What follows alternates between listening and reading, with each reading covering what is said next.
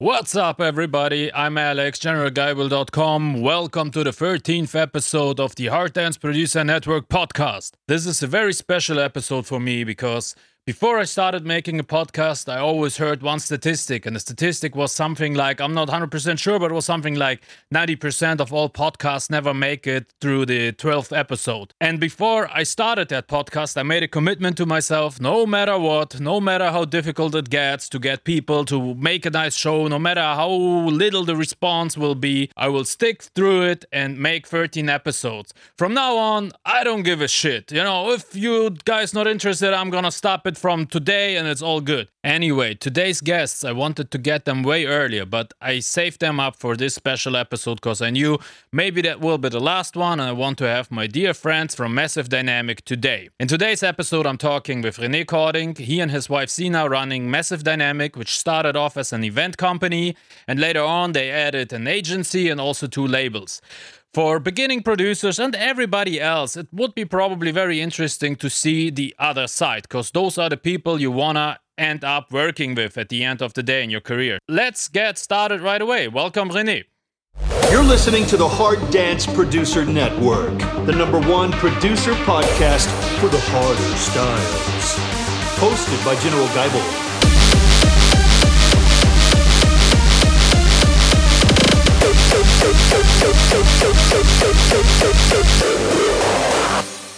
So you and your wife, you're running Massive Dynamic. It started as an event company. Then later you added a label. Then you added an agency. Then you added a second label. So give us a brief overview how it started and how you ended up having an event company, 2 labels, plus an agency. Okay. Yes. So we started in 2015. So like many others in Germany, we were all traveling to major events in Netherlands like DEFCON, Decibel, or Masters of Hardcore. And we saw that we were so surprised how many people were actually traveling from Hamburg and Berlin to Netherlands. And we said, okay, why bringing thousands of people to the Netherlands to see maybe 2 or 3 artists? Let's make it the other way around. We bring 3 artists to Hamburg. So let's bring the artists to the people. So this was actually the idea we had. So we started to look for a location, and then we started to contact various agencies. And for example, that we got in contact with Most Wanted agency, and that we talked about for a kickoff event like Radical Redemption. This is how it started. So the very first event was on December 26th. And it was quite a success. And so we were pretty confident that we have found like a good marketing space. And so we started to host more and more raw hardstyle events. So we were the first in North Germany. And so we saw that the events started to develop pretty promising. And over the time, we actually received more and more music demos from artists out there who weren't heard at that time. And some of the demos were actually pretty good. So Sina and I, we had the idea, okay, if there are so many good producers out there, so maybe we can help them to show their music. So let's use our contacts from the event part, and let's start a music label. So we started actually to found Massive Dynamic Records, and we signed the first artist. And yes, we felt okay, this makes sense, it makes fun. And then we saw, okay, the music is going well, and we have some good releases, some promising artists, and it was pretty well accepted. And then we said, okay, let's make it a complete thing. Let's make an agency, so maybe we can use our own events to bring our artists with their own music, which is all part of Massive Dynamic environment. And so this is why we started also an agency, because now we can serve everything out of one hand. So, and yes, now it's 2020, we already had some artists who played at DEFCON. We got some good releases, so we are pretty happy about this small company we have created here with a good team. What year did the label start? It was back in 2018. And the agency also around that time. Yeah, exactly. So, and And you started like the very first event with a bang right away. Radical Redemption. Who was on your first party? Who was else on the lineup? It was actually the Radical Redemption One Army World Tour. So we had Radical Redemption, Crypsis, Act of Rage, and some locals, because this was from the very beginning one of our concepts. We always wanted to bring also local DJs to big parties, because then they have the exposure to show their skills, and yeah, we just wanted to help them. So this was actually our lineup: Radical Redemption, Crypsis, and Act of Rage. And yes, when Nice. when we started to post the event online, we had like 2 likes on Massive Dynamic Facebook. So Which event was the Terra Cards night? Was it the second or the third one? they have to count. I think it was, we had the Radical event. I think it was number 5. Number 5, all right. Because that was the first event where I heard the first time of you. I was back then. I was still living in Holland, and I was like, "God damn!" Like I'm in Holland, and like there are fucking good events in Hamburg, you know. So I was like, "Okay, now I gotta move back because good shit is happening at home." So we are the reason why you're here again. Great. Yeah, well, also like the living expenses in Holland and shit like that. So there are a couple of more reasons why I'm back here, but yeah, it was definitely good to see that I'm going back somewhere where actually also, because back then at the time, I was following what is happening home with the events. Yeah. But yeah, everybody was doing, was playing safe. The all the lineups on the events been really played safe. They got the guys who definitely gonna pull people, but Yeah. if you're like into the scene and everything, you want to see some of those who are not that hyped or who are maybe not that popular but making like cool as fuck shit. And yeah, that was what I seen back then. Like, you had, I think, Digital Punk there and guys like that who usually not here. Back then when I was following, it was Headhunters, Noise Controller, Zartox. Headhunters not that much because he was doing different music at that time, but it Yeah. was like they played very safe. They got like the headliners, like the big ones, but like the other ones, which are kind of a little bit more underground, they kind of never got booked in this area. So back then, that was the reason why I got, you got my attention when I saw like the lineups and on the social media. I was like, shit, that's good. Yeah, thanks. Yeah, it was quite of a new concept where we started to make polls on our socials and website asking, okay, who should we bring next? And this was actually why the Theracots night was followed by the Nightbreed hosting, which was actually also a great night with a lot of artists who have never been to Hamburg so far. So Yeah. this was quite an amazing experience, let's say, with the Theracots night and the Nightbreed hosting.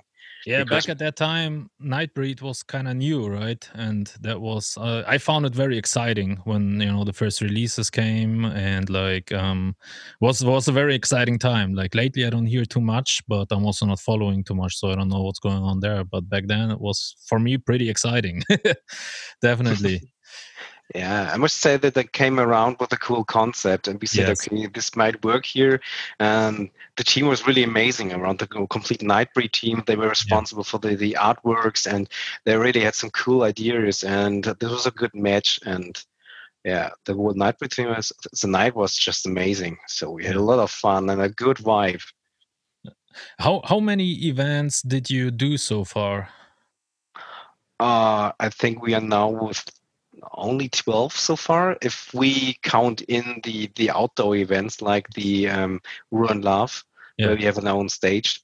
I think we are now 11 or 12. Yes. So But thanks. that's within less than 5 years, because December 2015. Yeah, so like in December, it's gonna be 5 years from the first event. So it's already pretty impressive. It's more than 2 events per year on average. Yeah, thanks. Yes, this is just basic because we try to make like 3 events per year. During the summer season, it doesn't make sense to host a Right. club event. So, Yes. but in Germany and Hamburg, we are just more focused on club events inside. So during the summer, there's usually the break. Yeah. What are like the common problems you're facing as an event hoster? You mean now with Corona or generally? Yeah, So well, with Corona, you're not facing any problems because there are no fucking events anyway. I mean, like the common, like in general, when like the world is all right and the economy works how it's supposed to work. yeah, I mean the challenge is it's not that easy to host an event in Germany because from the normal income, because you have to keep in mind like a normal event hoster, you don't own an own venue, so you rent a venue, and this means that usually only the ticket income goes to you, and the venue owner is responsible for the bar, for the beverages, which is usually more than the normal income with the tickets, Right. which can maybe unfair, but okay. So what use an event hoster of only the income from the revenues of the ticket sales, and there you have to deduct like VAT, the corporate tax you have to pay, and in Germany there's something special called social artist contribution, Künstlersozialkasse in German called. So this gets also deducted from the ticket sales, and then you have also to pay the GEMA. So there are a lot of expenses. Yeah, you have to deduct from the income, and you have to keep on your mind. So And just to understand, from like €1 of a ticket, how much is gonna stay with you after you pay the VAT, you pay Künstlersozialkasse, GEMA, everything. So like, yeah, what do you say? 50 cent out of €1? yeah, I would say 50 cents. So Yeah, it depends on the size, because yeah, then it's a bigger event. You have to pay more GEMA, yeah, and of course you have to pay the insurance. yeah. And I think when we come back to the challenges in Germany, the really big problem is that we have only a few really good venues to host events at a certain size. If you go like for 200 people, then it's quite easy to find a good venue. But we were always looking for maybe 800 to more than 1,000. Yes. And then it's really hard to find a good equipped venue with fair deals. And they are only rare here, especially around Hamburg. It's really Yeah. surprising. So you're not making millions of events. Not yet. Not yet. So we are driving a Hyundai. Yes. Yeah. Well, With a good, still better than a Lada or shit like that. Lada, yes, the Russian I cars. I know Lada, of course. We used to Yeah, have one in Russia. Look but like they're still driving. So yes, and I mean they still look the same since 30 years. So, they do. It's yes. always the blue, the dark blue, right? No, I, I mean the whole design.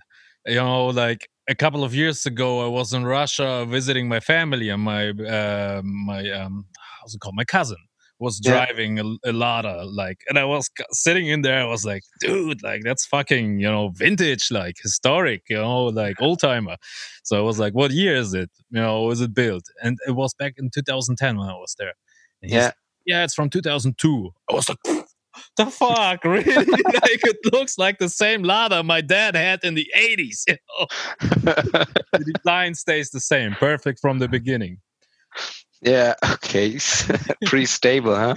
Pretty Okay. stable. But that's a different topic.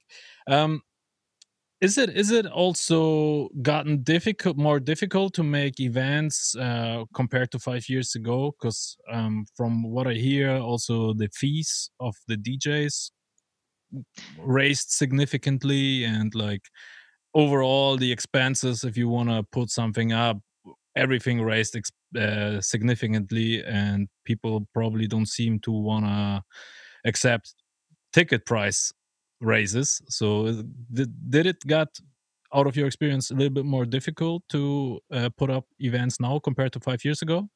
Yes, but this has maybe some more reasons. For example, when we started it back in 2015, we were actually the only one. So there was no competition for us, so no competitors around. So when we hosted the event, everybody was coming. So, Yes. and it's normal a market timeline. When there's a product that everyone wants to have, more and more competitors come to the market. Yeah. So it's more we have more offers. So yeah, this was one reason why it's harder to make events now, because there are just more events. People can now choose. In 2015, they only had us. So now there are like maybe 6 event promoters around here who do raw hardstyle events. Of course, that makes it a bit harder. And then it's just normal when an artist or let's say a genre is growing and the artists are becoming more successful and more known, that they, of course, that they are demanding more fees. So yeah. It is maybe another reason. So the fees have of course increased for good reasons. So because Yeah. bigger artists demand more fee, more. Oh, it's always good if they, if they demand more fee. It's good if they pull, people. Then it's fine. You I think, know, yeah. if I think you we if you book David Guetta somewhere in the fucking stadium and he pulls like 50,000 people, yeah, of course you can pay him 200 grand. yeah, But sometimes like I hear of people like they get like serious fees, but like they play somewhere and it's only like 20 people paying for a ticket. It seems sometimes a little bit yeah. more difficult. It is, but I think it's a normal cycle. I've already seen in the hardstyle scene, in the EDM scene, So Yeah, when the music is small, the fees are small. right. But when it gets bigger, the fees are also increasing. And Of course, of course. I mean, of yeah, course, if like it's the same like football. People, the players pulling more money to the clubs, and of course yeah, they want to get more paid. It's not like a football player is working harder than like a weightlifter or a hockey player. Just like they're pulling more money, so they get paid better. Of course, yeah. it's still business. Um, if like now somebody listens and he is kind of a producer, wants to be a DJ, never played an event in his life, and how does he get a shot at one of your parties? So how does he get a shot overall, because you've got also the agency side? So how do you get a first booking if you're a complete beginner? Yeah, that depends. For example, they can send us demos. If we say, okay, the demo is good, the music is good, then we usually talk to the person because we want to get to know him, Yeah. because my wife, Sina, and me, we are running this company with passion. And Yes. this means we have the passion and we demand the passion from the persons we are working with. Otherwise, it doesn't make sense otherwise, So this is then usually when we have a good demo or a good application on massive dynamic events, on an email, for example, or Facebook, on the socials, people can contact us. And when we have a good conversation with them, we've got a good feeling, okay, this is a good producer, a good DJ, or even if a nice person, he deserves to get a chance, then the likelihood is pretty high that we will book him for an event. Yeah, I So mean, like, making good music and performing are like two different things. Somebody can make good music, but if you put him on stage, it can be a disaster. And I guess for many producers, the first gig is the hardest to get. Because if I would make an event, I would also don't put anybody up who never played in his life, because yeah, not even for free, because it's like I don't want to yeah, take the risk to, if I don't know, can he play, is he or playing yeah, good shit, can but does he yes. belong on stage? I sometimes we do just catch this up in advance. Like, okay, you have maybe the chance to play on one of our events. Send us just a mix of 20 minutes so we get a good feeling what style he has, what mixing skills, and this might be maybe also the advantage of the opening spot. Because Right. when you're too nervous, it makes difference if you just play in front of 20 people instead of maybe 900. Yes. So of course, yeah. Makes sense, makes sense. Let's talk about agency a little bit. So, because since the agency, you're running it now for a bit more than 2 years, is it right? 2 3 years, Yep. something like that. Yes, and yeah, you had already some good success. You had artists from the agency playing at DEF CON, also like worldwide. So definitely, for a very short amount of time, you had a very good success. Um, we work together, of course, so I know definitely what separates you from others. But what would you say do you make different? Because I know a lot of guys are in different agencies, and just signing a contract with an agency doesn't mean shit in most cases. Of course, like with a big one, there is also a solid amount of events where you're definitely gonna be, but with a smaller one who doesn't make like the big events, doesn't mean that you will have bookings. So what do you think, do you make differently compared to others?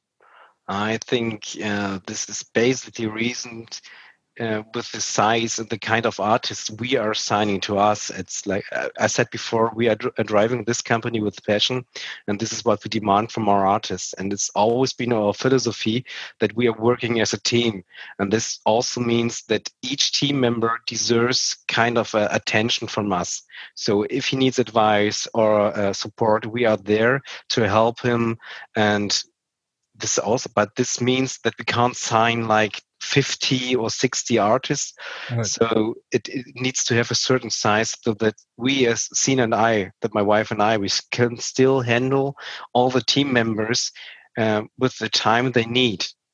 So it's not like anonymous, no, you're with us now, so do your luck. So we are just one team and talk to each of them nearly every day to give advice, to give receive feedback. If they have a booking, we say, okay, talk to the event promoter, for example. And if you're too nervous, you can always call us. And we're just there for the complete team, but we are also there for the event promoters, because the good thing is that beside the agency, we are also event promoter. So we know how an event promoter thinks and Yes. what they don't like about other agencies. Right. And here we clearly try to distinguish from the others and to make it more easy for the event promoters if they book from us, because we know how they work and what they don't like. And this is why we just combine the synergies of both the agency and the event promoter side, because we are on both sides actually. And Yeah, out of my experience, I also gotta say, definitely what I felt like separated you from many others, at least like from what I heard from guys who are on other agencies, is, you know, a lot of other agencies, not all, but many, they just sign everything that is available, Mhm. and then they just sit there and wait for the phone to ring or the email to get. So that's something I seen with you, that you guys are active. You know, you talk to people and you really make bookings happen. You not just wait until like the artist build a contact or get somehow some hype or interest from somebody. So you also really actively going after the bookings for the DJs. That's what I've seen, and I found that pretty great. Thanks. Also for me. Of course, I would want the best for you, of course. Of course. Um, so since we talked a little bit about football, and like I would imagine like an agency is something like a football team, right? Exactly. You are kind of a small regional team, and a lot of players are okay, and then you got like one or two good players. They play a fucking great season, and all of a sudden the big clubs come and say, hey, do you want to come to us? And I think that's what happens too. How difficult is it when you're still on a small size? How difficult is it to hold artists, or like, you know, kind of, or how painful is it to lose them, especially those who are kind of really growing? Because of course you need big artists to grow as an agency. Yeah, that's actually one of the biggest challenges, because those artists are for the company like an asset, an important asset, and like even for a football club, you know, when you have a Yes. good player, he can bring make you grow and make you bigger and more successful, but when he leaves you, for you it's a big loss. You Yes. know, so and this is why we always said, okay, we need as a small label and agency a USP that could help us to make the artist stay with us. And I think this is actually why we have this family thing as well, Yeah. because we can say, okay, we never do any promises we can't keep, you know. So Yeah. if you stay with us, we can grow together as a family, help us and grow with the team and reach something unique and just be different. But there's also the risk, yeah, that we always stay that small, you know. So and Yes. this is really then the choice with the was up to the artist, so he needs to decide, do I want to be part of a family thing and grow together and create something, because we are really creating here something that wasn't there before, or do I want to just try my luck somewhere else? And I think both sides have risks and advantages and disadvantages, of course, but I think our USP is the family thing, that we are working as one. For those who listen and are just producers, with USP, he means unique selling proposition. We've been talking about losing the major players. Yes, of course. Like you cannot, like, that's like in a football team, if you got like two players who really pulling the whole team and you lose them, then of course it's hard for the team to grow again. So same thing with that, I guess. There are a couple of examples where DJs grew pretty big and they stayed with their label and their agency, and the agency also grew, of course, because there's like one main player, there's more interest in him, and obviously other DJs get also an opportunity because of the context and everything. So of course, as an agency, I would imagine it's pretty hard to grow big if you don't have any big DJs. Or as soon as like somebody has a little bit potential, he leaves. I would imagine it's pretty impossible. Would you agree? Yeah, definitely, because it's like if you have a big agency, you have maybe 20 big artists were successful. If you lose one, you still have 19 successful, Right. And for a small agency, it's like, okay, you have maybe 3 really good working artists, and then you lose one. It's nearly 30% of the pulling part, So yes. you lose a lot of horsepower in that moment. Yeah. What are you looking for in in new artists? Like, would you sign on the agency? What are you looking for? Are there any criteria where you say like, he has to have like this nice hair. It should be very high. The higher, And the he needs to better. be sexy. Yeah. He should wear the jeans of his girlfriend and the long ass t-shirts. I don't know. What are the criteria? I think we have no catalog there, right? So it's like most important thing is how is the attitude of the guy? Is he honest? And he needs to be ambitious, because he needs to be clear that not doing things by a half. Yes. It needs to be an artist who is really behind his project, and this means for him to invest time, sometimes money, and even more time, so, and that he needs to have a long breath, because it's not okay, I'm not with an agency, I will become successful within the next 6 months. So it really comes to the attitude. If he has the good attitude to push his project forward, and he is aware that success is usually not coming that fast, he has a long breath, he is honest, so then he has actually what it takes to become one of us. What if he is absolutely not marketable? From the marketing perspective, it's like a weird, ugly dude, like a nerd, whatever. It's just like absolutely not marketable. Nobody wants to see him on stage. But he is honest. He's a hardworking guy, but simply not marketable. That happens. I know a lot of people listening right now. They don't want to agree with that because it hurts, but it happens. There are just people who are not marketable. If it comes to the looking, then we still have the possibility to give him a mask, So do that. You got one of those. Then you have to wear a mask. I mean, in worst cases, if it's at least a good producer, you can always think maybe of making a couple, a duo, Yes. So one is the producer, the other is the guy on stage who's playing the music from the producer and doing, and yes, but if it's really not marketable, but I haven't seen it yet, because I think especially the music scene is pretty open-minded, even if he's looking funny, this could work, or if he's too ugly, when the music fits to the looking, then he can be pretty ugly. True. Actually, I can think of a couple of like really ugly motherfuckers with a huge fan base. If you're ugly, then make a unique selling point out of it, So then promote your ugliness. Yeah, maybe you're right. Everybody's marketable. Okay, I take back my words. How important is it for you as an event host or also agency that the DJs can actually DJ? Because there is some controversy around that topic. A lot of guys can't actually DJ. How important is that? Be honest. There I have to distinguish. From the event promoter perspective, we are more like a service provider. We need to bring the artist, the audience wants to hear in that moment, if there's a market, So there, I don't care. Yes. Actually, because it's for me the guests are important. I want to make our visitors happy. They need to have a smile when they leave our venue. Yes. So then we have done a good job. So if they don't care, it doesn't matter.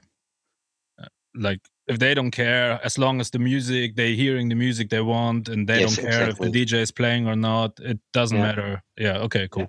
As an agency. It's an agency. I wouldn't sign an artist, who is just, let's say it's not like Ghosted, because if you have to play a pre-recorded set, no, this would just be unfair and not fit to our philosophy as a family, because we want, like I said, we want honest and ambitious people, and someone who is not really mixing or producing is not ambitious, willing to do things in the area we need it, so then it's just not for us. So what's since you mentioned it, what's your personal stand on ghost production? Not like as an agency or label or anything, just your personal stand. From my personal thing is, if I like a track, it is crucial for me to know from who this track actually is, because then I like the producer, not the DJ who is maybe ghosted. So this is my personal intention. So because I want to know who is responsible for this great music. Because all the music makes something with your mind, with your feelings. So then I would like to know what it is. So I think some artists are really open about it. They are honest and say, okay, I'm not a producer. I have a co-pilot who is doing the producing. I'm on stage playing the music. Then I'm fine with it, So because then you're transparent. But for me, I would like to know really from who is this great music coming. Because I love the track, not every DJ can play this track, but only this producer can produce this track. Yeah, but usually they, when they're bigger, usually they are already kind of a team. You don't know that there is a different producer, but if the name of this DJ is on the record, pretty much every record is done by the same guy. So if you like that track, usually, every other track is done by the same guy, even if you don't know that's done by somebody else. Yeah. So personally, I always think like if I like a track, I like a track. I don't give a shit. Like I'm not a big fan if people lying. If there are some examples who making posts like working like on kicks all day long, and they never did anything. You know it for a fact. That's straight out lying and like really pissing in the face of the people. But there are a couple, they just don't talk about production, and I think it's fine. If the music is good, the music is good. Of course, they put their name on it, but at the end of the day, in pop music, like Justin Bieber sings on his song, but he's not making any music. He's not making anything. He's not writing nothing. He just comes in. They give him the music. They give him the lyrics and just sing. Yeah. But only his name is on the record. So. It's a good point. Yeah. So I always feel like it's a little bit. I don't like the lying part about it, but. Two guys who are ghosted by the same ghost producer are doing a collab. Yes. Or two guys doing a collab who are both ghosted by different guys. That's something there that I feel weird, because then I'm thinking like, do the ghosts kind of meet up, and make a collab, but put like two other. But even that, it's kind of fine. I guess I got more the problem if the ghosted guy is kind of pretend like he's making his music. That's where I got a problem. It's like, if he's not making, just shut the fuck up. That's kind of my point on this. Yeah, but I think in the end, it's just all about the music and the entertainment with the people, So I Yeah, think, that's another thing, we talked so often with other guys about it. Like when you are sometimes on events, you really see that, like, when it comes down to skills, more often than not, the opening DJs or the resident DJs are the much better DJs than the headliners. You see it very, very often. It's just because they got to work with the crowd and everything. Of course, like if you are like the biggest headliner in the scene and you come in, you can play whatever the fuck you want. People gonna love it. yeah, And if you're kind of the opener or the resident, you really got to work. And those guys, more often than not, got really mad skills. But of course, at the end, it's again just the entertainment. And if somebody builds up his name to a point that everybody wants to see him, they are gonna be entertained by whatever he does. yeah, they entertained by the name. So Yes, yes, yes. yeah, it's the same. If a big guy plays a certain set with a certain track, with certain tracks, if another guy, a smaller guy, would play the same set, Yeah, they it would would work the kick same him off way. stage. Yes, yes, yes. They exactly that. Exactly that. You take like one of the headliners and you play one on one his set on the same evening before him. People gonna kick you off stage and throw tomatoes at you. After you, the headliner comes in, plays the exact same set, and they will go crazy. I would bet my house on it. I don't have a house. I'm renting, but Yeah, good point. I was just okay. What kind of house? Okay. Yeah, I don't want to pretend. Let's talk about record labels. So you started the label Massive Dynamic Records, and then later on you also did Pure Massive, which Massive Dynamic Records was more like the raw style, and Pure Massive got more hardcore Frenchcore, right? Yep, yep. Um, why did you add hardcore? Why did I add hardcore? For some reason I grew up with hardcore. When I was like 12, I started to listen to Thunderdomes and all this stuff, and I've always had a strong relationship to hardcore. Yeah. Not the uptempo style, because this is not really the kind of hardcore I like. So more the millennium and early hardcore, especially Yes. the millennium hardcore, is really which characterized me. And yeah, when we had the Massive Dynamic Records label, of course, we received a lot of demos, and I said, okay, there are some good hardcore tracks in it, and the agency has also started to sign some hardcore artists. I said, okay, it just made me sense to make a second label to keep the Massive Dynamic Records label clearly a branded raw style, hard style label, Yeah. and the other one for hardcore. And if you have just already one label, it's not that hard to build up a second one and to keep it running, because the work is the same. It's just another logo on it. Yeah. So, and this is why we said, okay, we do now a hardcore label and see how it goes, just to give our signed agency artists a home, and the good hardcore productions we also receive from time to time. And this is actually the short reason why. What are the criteria for you taking on a track? First of all, do you release single releases, or you just sign artists to the labels? I mean, I know the answer, but people who listen might be interested. So maybe you can answer it. Okay, now we can do that. I can just not if you're right when you're telling the things how it goes. That Massive Dynamic. There are also a lot of people listening to it. That's also on the podcast audio thing, so it's not only video. So Okay, then. it's not gonna do it. Yeah. Okay, You gotta give me like an audible sign. Yeah, okay.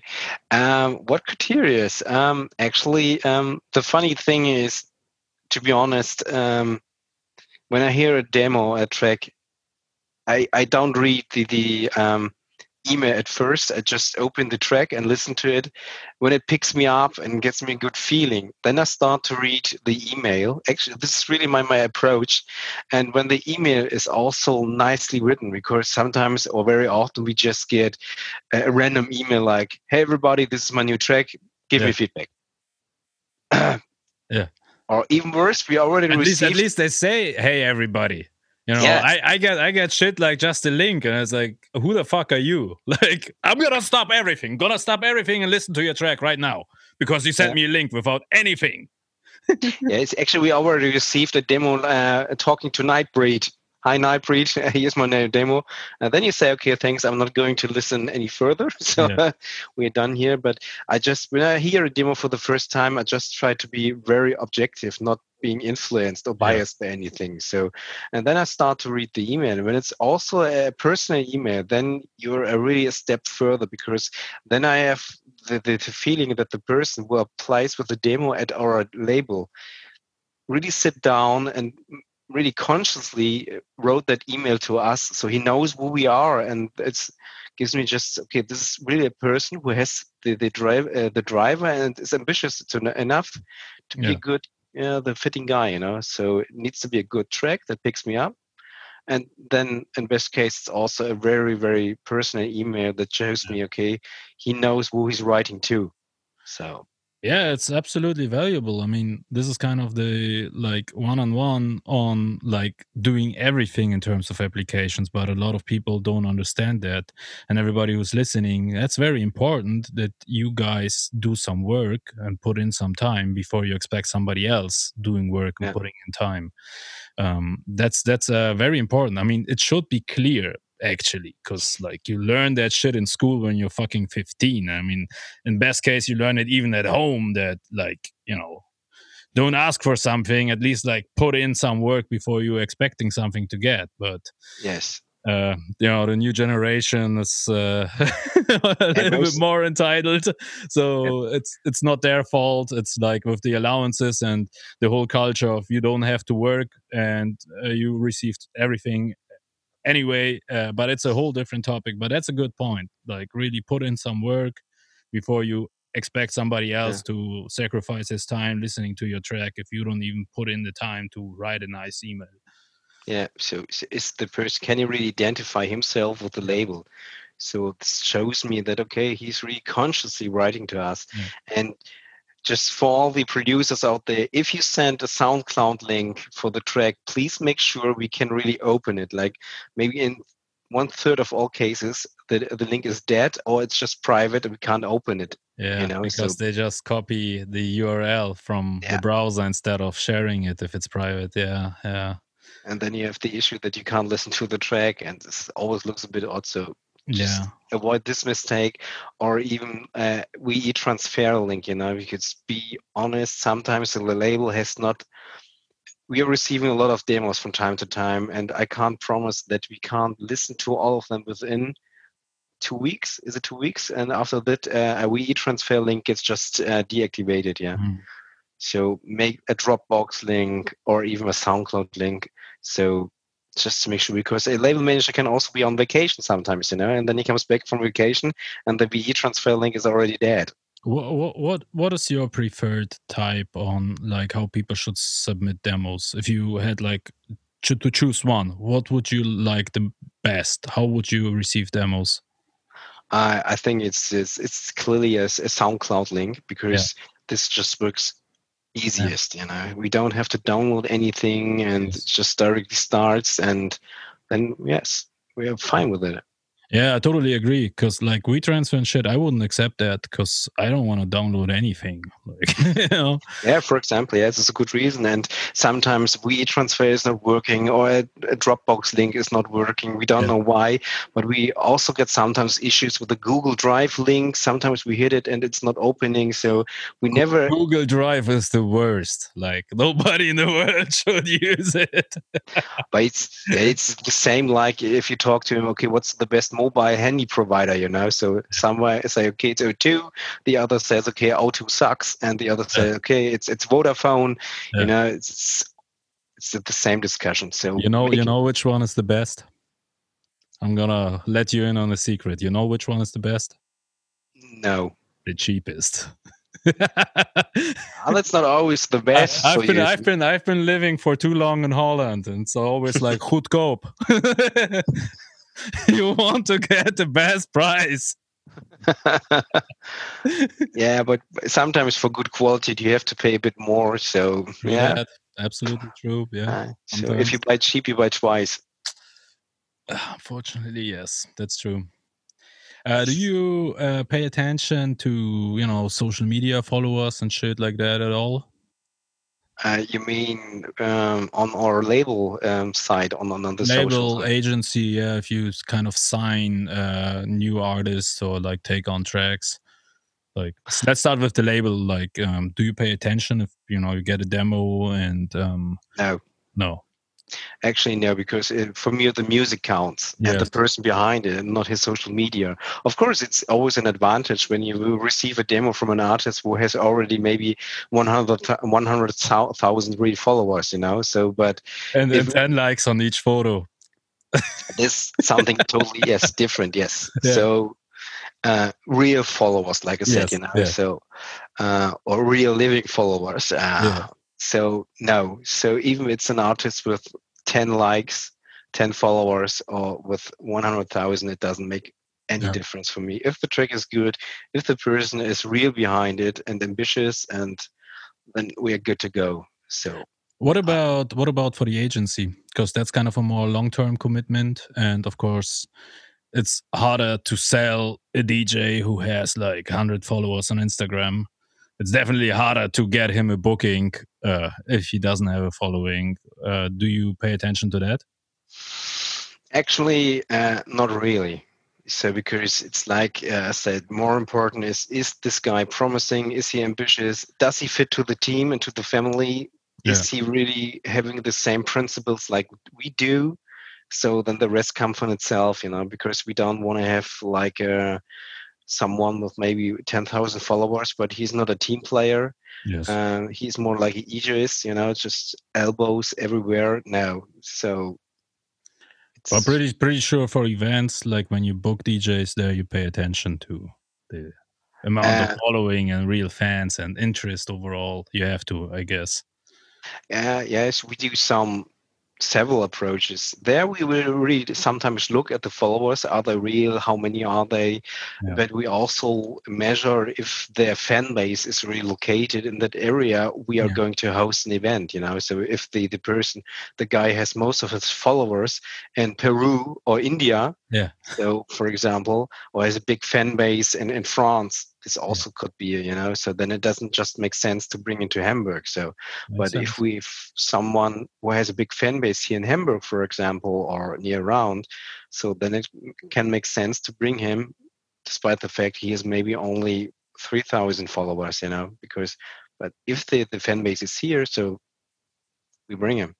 When you put up a lineup for an event, how much of that is your personal taste and how much of that is business? In other words, how much do you go by booking DJs which you personally like, and how much do you go by booking DJs where he's gonna bring people and we're gonna have a good party, even though I don't like the music, but we're gonna have a good party and at least don't lose money. How much would you say is either one of those? I think for maybe 50% of the lineup, it's like we are a service provider, we have to feed needs of the people. And if they have a need for a certain artist I maybe don't like, I don't care, because it's for the people. We have to make them happy, It's like, so the major players are actually what the people want to have. And I think the blossoms around are maybe those ones we try to enrich the lineup maybe a bit more. Sometimes we really think we like, so because sometimes it can even work to bring an artist that is not that hyped at the moment, but a lot of people will come and see him and we'll be surprised that even the smaller guys or not that hyped can play still great sets. So I think for the headliners, we do it like, okay, what do the people want?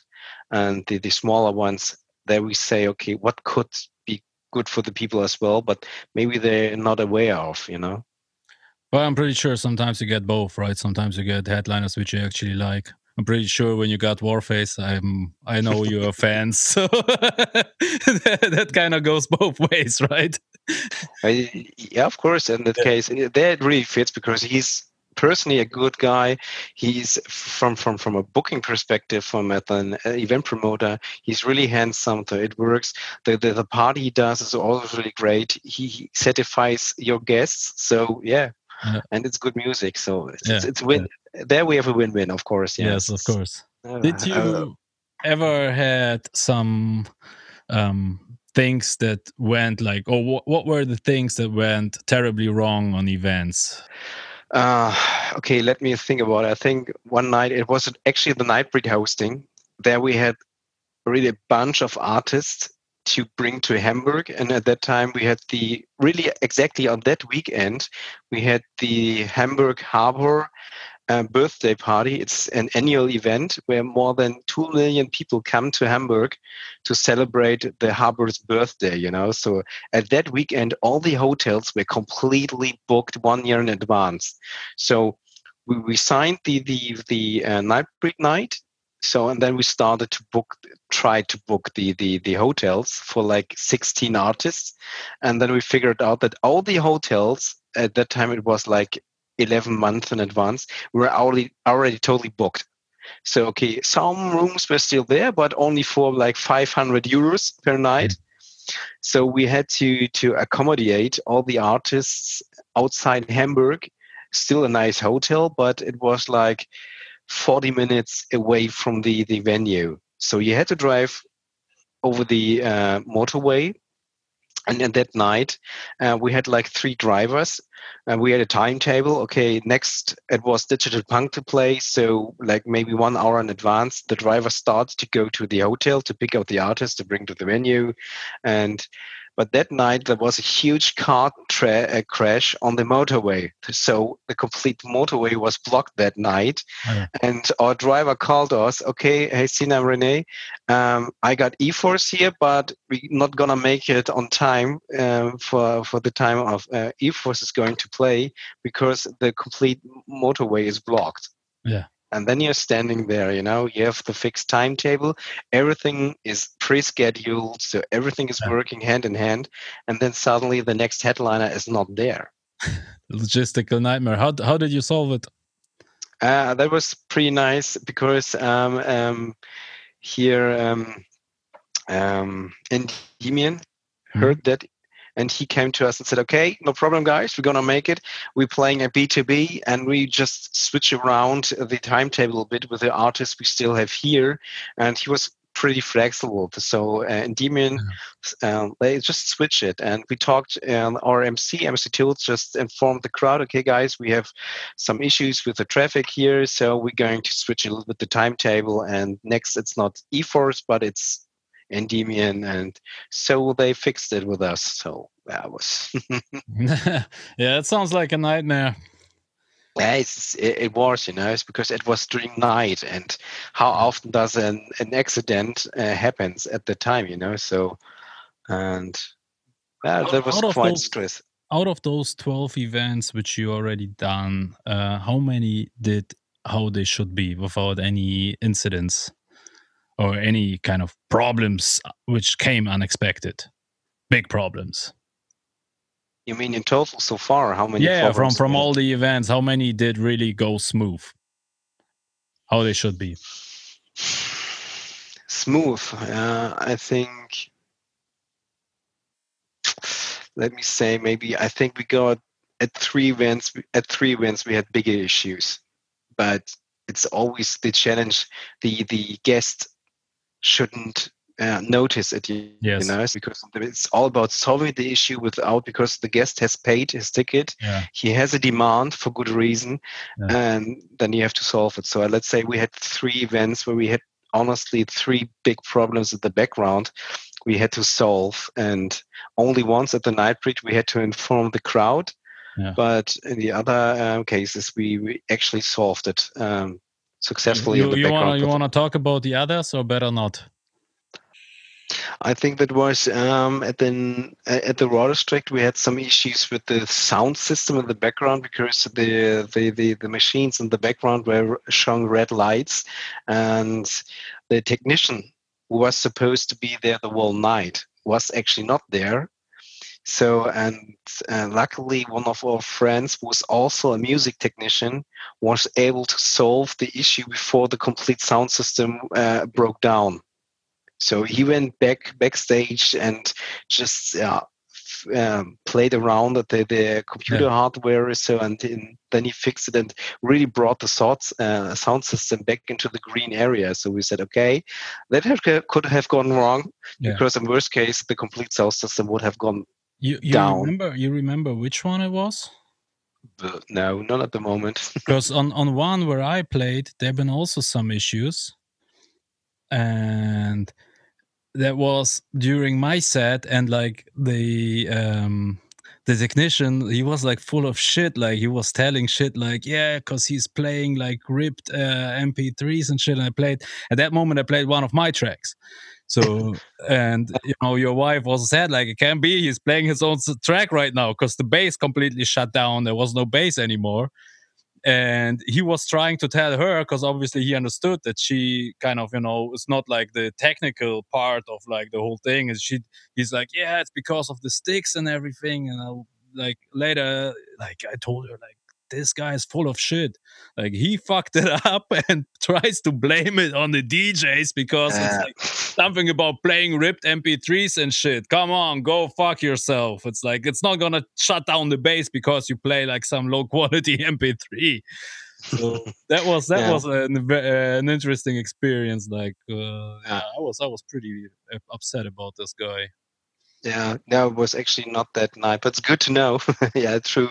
But so, and the other thing was, I think it was the Raw District number 2, where we had the complete sold out.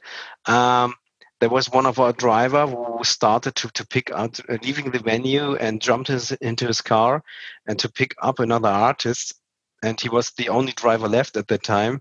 But like after 200 meters, he crashed into another car. Yeah, so luckily he was not that injured, but we had no driver for like 30 minutes, and we were like calling around, okay, guys, next is headliner, we need to bring him here. So luckily a good friend who was living nearby came around and he drove the artist actually. So so those are the big problems. And then of course you're facing a lot of small problems like forgetting to pick up a DJ from the airport and shit like that. For example, no, so for like other issues, like okay, the beer is empty in the backstage area, and someone is hungry. So I think it was at the very first event, one of the artists asked later on for, we prepared everything very, very consciously and ordinary, so everything was there except food. Right. Yeah. Happens. Are you still looking like for new artists for the releases, like for the record labels and stuff like that? Or do you say like we are good, we are set, I'm not listening to demos anymore? Or are you always looking for new stuff? I'm always looking actually, because you always can do better. I think this even counts for a company and as a person. So of course, if there's a good producer out there, we are still here and trying to help him, So we are still looking for artists. So we are still open-minded, even for new music. So we never say no. How can people reach out to you, send you their demos? They can maybe. For example, they can look on our legal notice on our website, because there's our company address, so you can drive there. Now, in best case, they just drop us an email. For example, if you do a demo, it's your demo at massivedynamicrecords.de. There you can drop a demo, of course, but you can also write us on our socials like Instagram, like many artists do, or Facebook. Write us there. Hey guys, I would like to drop a demo. So where can I do it? and pretty easy. So Okay, one thing I try to ask everybody. Sometimes I forget, sometimes I don't. Usually, I ask for like a good piece of production advice. Since you're not producing, the production advice goes away. But maybe you can still, just from the eyes and the perspective of a label manager, maybe you still hear something that or recognize some common mistakes which producers make when they send demos. Maybe there is some advice you can give, like is there anything? No. yeah, I would say that, for example, what we very clear often hear is that they send tracks. There's no, every track. For me, it's like telling a story. You have a part that picks you up, it builds up to something, to the climax. There's a special point, and then so but some tracks, they are like a river. There is no starting point, there is no main part, there is no end. It just floats, with no highlight. So, Yeah, and they're pointless. yes, they're totally pointless. So it Yes. doesn't pick you up, and Yeah. you got the feeling it never starts, but suddenly the track is already over, and you said, okay, Yeah. where has now been the highlight of this track? Where is now, so it's totally boring. And Yeah, I guess that's a new generation of raw style producers who are obsessed with kicks. They put in a million kicks and they are super proud of them and everything. But then those tracks seem not to have anything. There's like yeah, you don't have a it hook, doesn't. nothing that catches your attention, except of a couple of cool kicks. Yeah, and the other thing is, I really, or we really often notice is, by the way, we have also a producer who's also checking demo from the producer perspective. I'm more like the consumer, could it marketing wise work? So, but we also have a good producer in the background. Also, like you, sometimes I send you the tracks and you give feedback. I have a new one, by the way. I'm going to send you tomorrow. Now, I'm not sure about the mastering. It sounds a bit odd. Um, and what I also very often notice is that some artists tend to put in as many sound elements into the arrangement they could do, but Yeah. a track for me has to have some elements that are returning, so Yes. because then it feels like one track. Yeah. And if you just put into too many things that don't repeat from time to time, it doesn't feel like one track. So just like a loose arrangement of sounds, because for me a track needs to have some elements that are returning, because those elements are giving the character to the track, so Yeah. can I say it like this, like a Yes, yes, yes. non-producer? That makes absolutely sense, and I totally agree on that.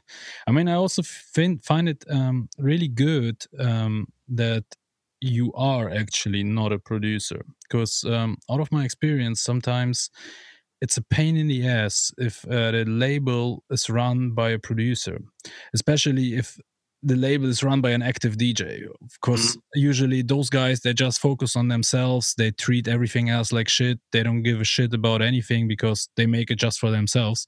But also when you deal with labels, and I had to deal with labels where like the A&Rs are also producers, DJs, whatever. Um, they analyze everything from technical standpoint, so they are sometimes way too much into mixing, and then there's like, yeah, make this louder, this lower, but they don't get they forget to listen to the music, so I personally think it's important that the guy in the label is more a fan than a producer. totally. Also, Yeah. Daniel from Most Wanted, he also said it once, the same thing. Like, he just listens to the tracks. He's not a producer and everything. But I find it very important that uh, A&Rs and people who actually release tracks are fans, Mm, because we producers, we tempt to build our shit in our head, and also producers also listen to different types of stuff in the tracks. But if you're running a label and you kind of want also to reach people, you need tracks which people listen to and not producers. So yeah. I think it's a very good thing, and personally I would also think twice if I want to go to a label run by a DJ. Okay, yeah, it's really, it comes to this. I'm just listening to a track. Is this track may picking me up? Yes. So when I close my eyes, do I see myself on a dance floor freaking Yeah. out to the track? So this is the basic thing. Is this track working for me on the dance floor or not? Yeah, it's also a great tip for producers as well. Just like really close your eyes and see if you could dance to it, and if you're not even dancing, try to imagine you playing it on a dance floor.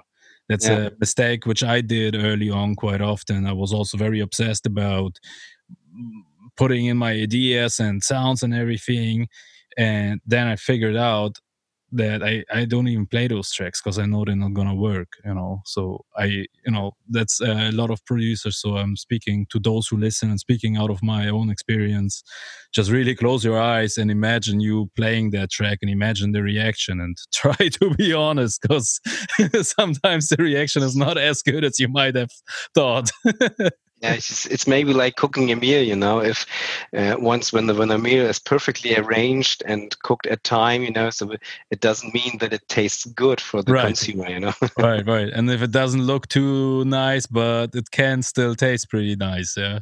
Yeah, exactly. So there are not a lot of meals out there who doesn't look good, but they taste good. Yes. Do you have overall like business advice for like the people who listening, just like out of your perspective, what like producers should pay attention to when they kind of really want to make a career out of that?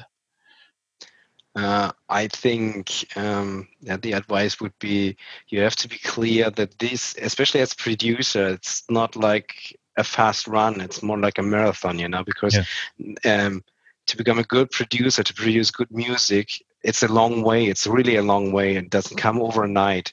You have to be aware that it takes long, and even that long time, you have to be really working hard all the time. It's not a part-time job, So, and nowadays it has even more become crucial to be also good on socials. So it's back in the days it was basically the music and a good network who could help you to become successful, but nowadays you have to be also good networking, social media, producing, and so I think that the most important areas at the moment, social media, and we see a lot of music projects will clearly say that their music is shit, but the social media are just amazing and it works.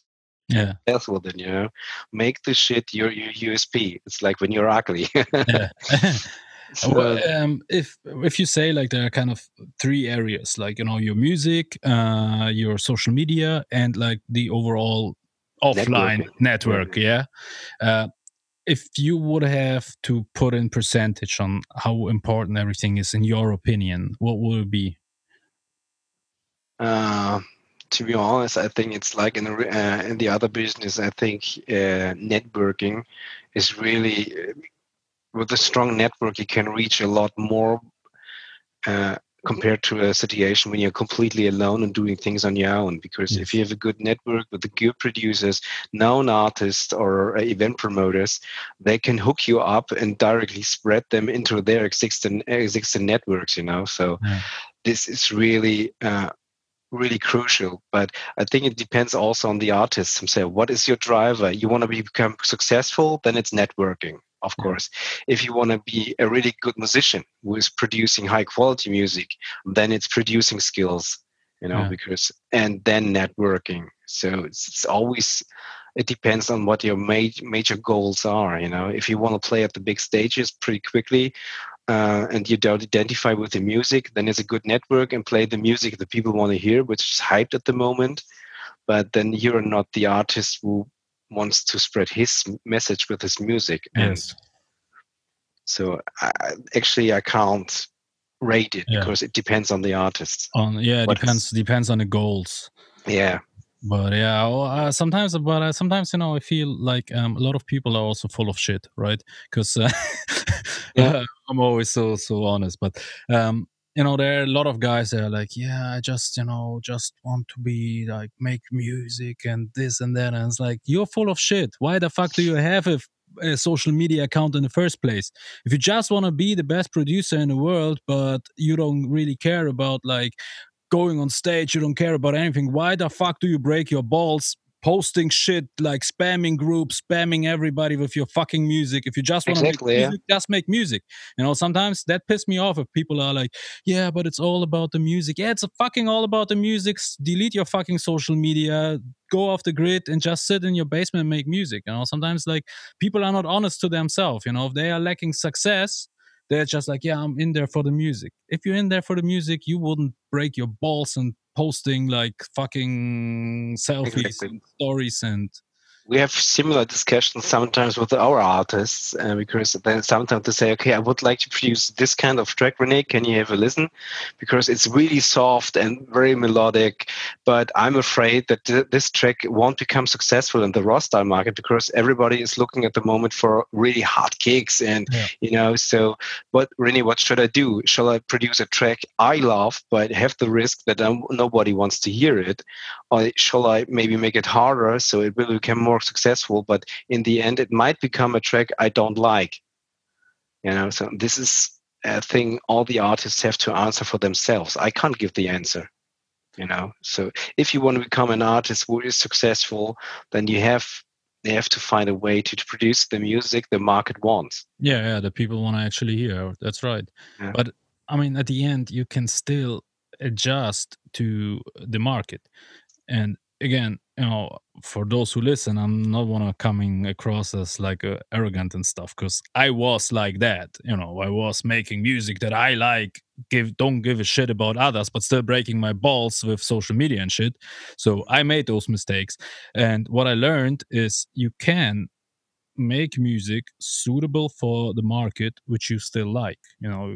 Of course, now I couldn't go in and make up tempo because I don't like up tempo. Of course, that's not going to happen. But if I like raw style and I like more the softer, but right now everybody wants hard, I still can find a compromise where I can produce something harder that I still like.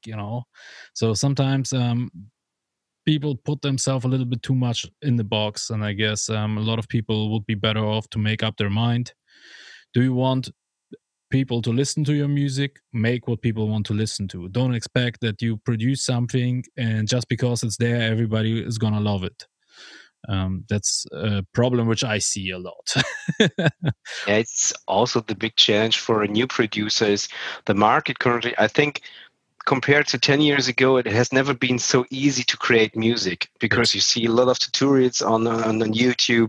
The software gets more and more sophisticated to help producer to make easier kicks and sound Yeah. designs, for example. So, and this just makes what it is. The market currently is spoiled with new artists, and this makes it even harder to stand out and to become successful. And Uh, this even makes it why makes the marathon even longer, yes. because in the end it's the breadth and the distance you want to go. Yeah, I couldn't agree with you more. I mean, in like in the 90s, it was more about like getting the money to buy the equipment which you need, because like if you want a certain sound, you need a certain synthesizer for that, and Yeah, that's like a small car. So then, of course, like software got better and everything, but then there was still a lot of like skills and everything. Nowadays, everything is available to everybody, so yeah, everybody can do, and there's a lot of information available and everything. So now it's really who does something that's different enough but also appealing. And yeah, that's there I got absolutely to agree on that, because yeah, like you said, a lot of guys now putting in a million kicks and they expect people to like it. And of course there are people who like it. you know yeah, they are. every track ever produced is liked by somebody, at least by the guy who produced it. If you finish a Yeah, track, you obviously like it, and if you like it, out of fucking 7 billion people, somebody else on this fucking world is gonna like it. But again, there's like the goal. If you don't want to have 20 streams on Spotify, but you want to have 20,000, you gotta adjust a little bit. If you don't yeah. want a 20,000 but you want a 2 million, you gotta adjust. If you want a 20 million, you gotta adjust even more. Always a question of the extent. Yeah. Yeah. Yeah. What is your take on that? I mean, now we are getting like very philosophical here, but a lot of things that I hear every time, it's like we had also this discussion with Tears of Fury. You know, people sometimes are weird because they are like they listen to like some underground shit which nobody knows, which is kind of horrible, and nobody Mhm. listens to it, and they say like that's the real shit. Because like nobody listens and everybody doesn't know shit because like millions of people listen to other music but only 20 of us listen to this crap, so we are the enlightened, we know everything, we are, we got a good taste.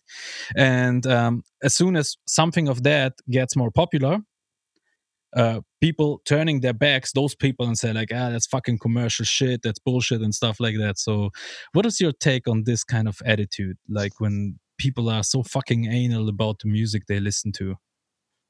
I think it's kind of a personal nature. So because some people are like, okay, I want to be a pioneer, So Yeah. because those were standing at the side and telling people, I was listening to this music before you started listening to it. Yes. Yeah. Some people need it. I don't know why. It's like Yeah. even with sports. When there's coming a new kind of sports, you have some guys who are doing this from the very beginning, and they're in, and then it becomes commercial, and then they leave the sector, just telling, okay, now it's too commercial for me, but I was there when it Yeah. started, So it's just to promote maybe themselves a bit, to say, okay, I'm better than you. It's maybe Yeah, it's like nature. probably this anti-establishment type of thing, right? So it's like I'm not like everybody. So if Exactly. So if unlike others, So yeah, if people listen, if like millions listen to this, I don't like it. If like only 20 people listens to this, I like it. And as soon then as you're a million start listening to that, again, I don't like it anymore.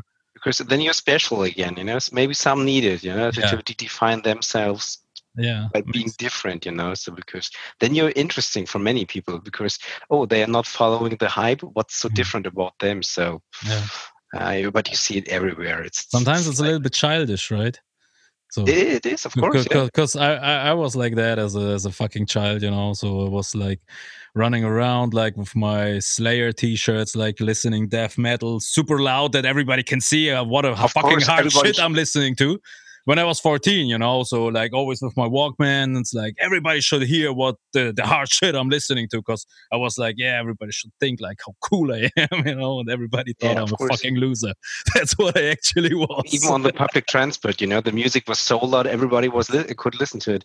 It's Yes. same for me when I was 12, listening to hardcore music. Yeah. I was always sitting when I went to school. I had those um, how they're called, Big headphones. headphones, yeah. Yeah, big ones, really big ones, but they were so loud, so everybody was able to listen. Yeah.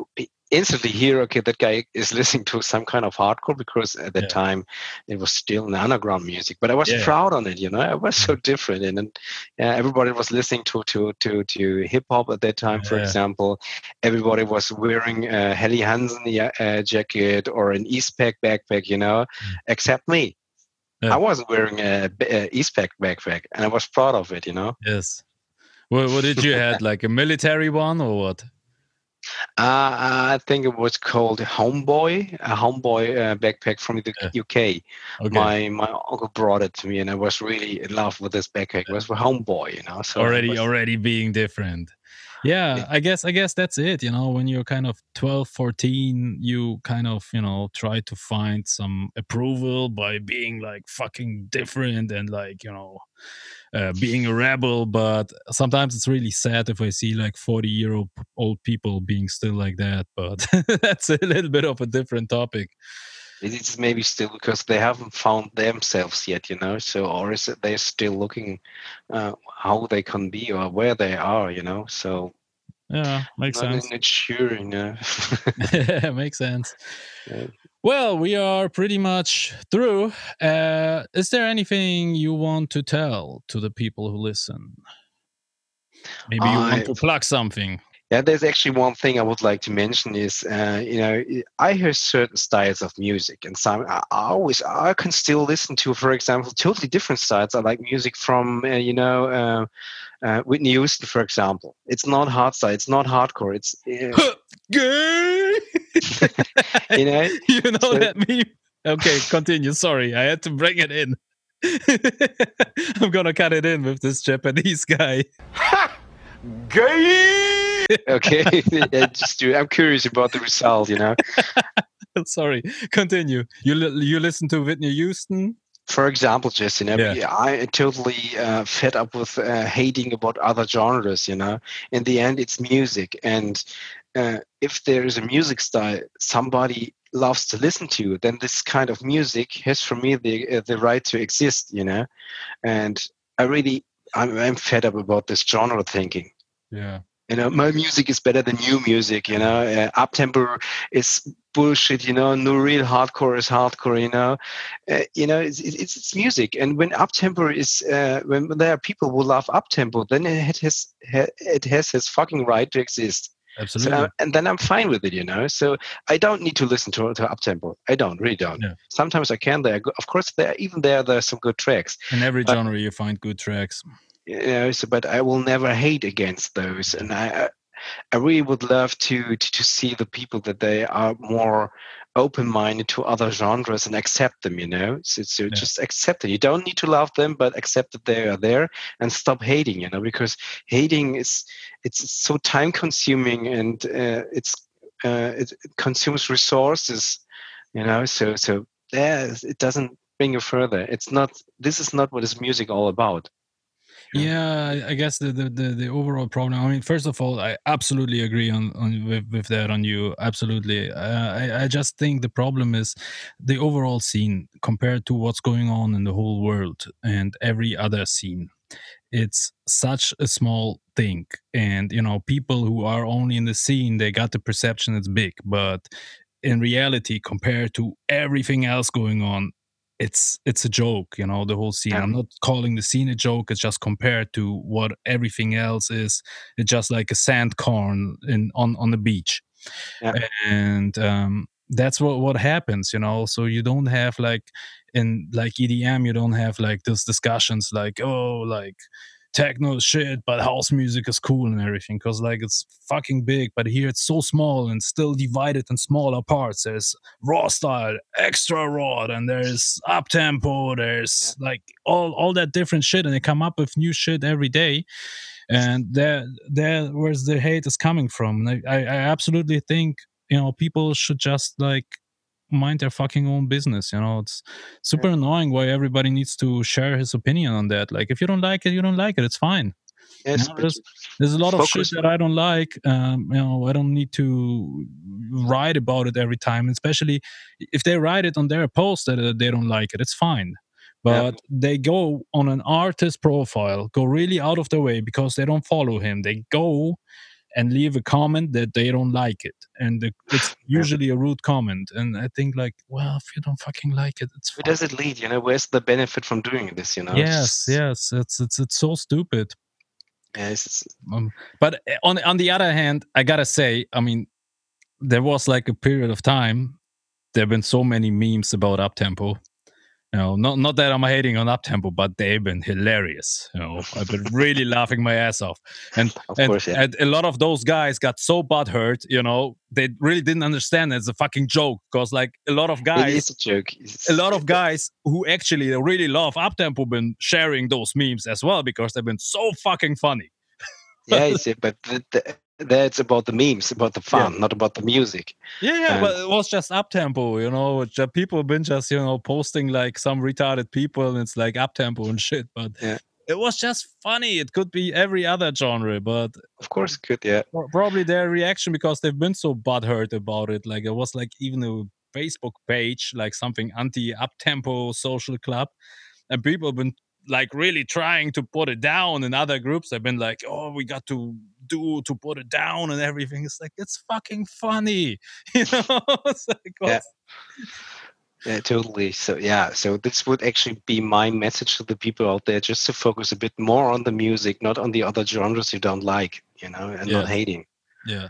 It doesn't lead to it leads to nowhere, and just in wasting time and resources and maybe friends. Absolutely. Some really great words.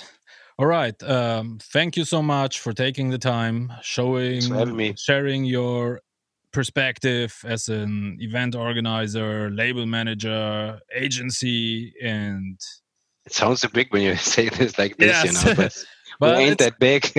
it's really good for like the producers who listen to just get a different perspective, perspective from the other side, from the people they actually gonna end up working with. So much appreciate. Thanks for your time.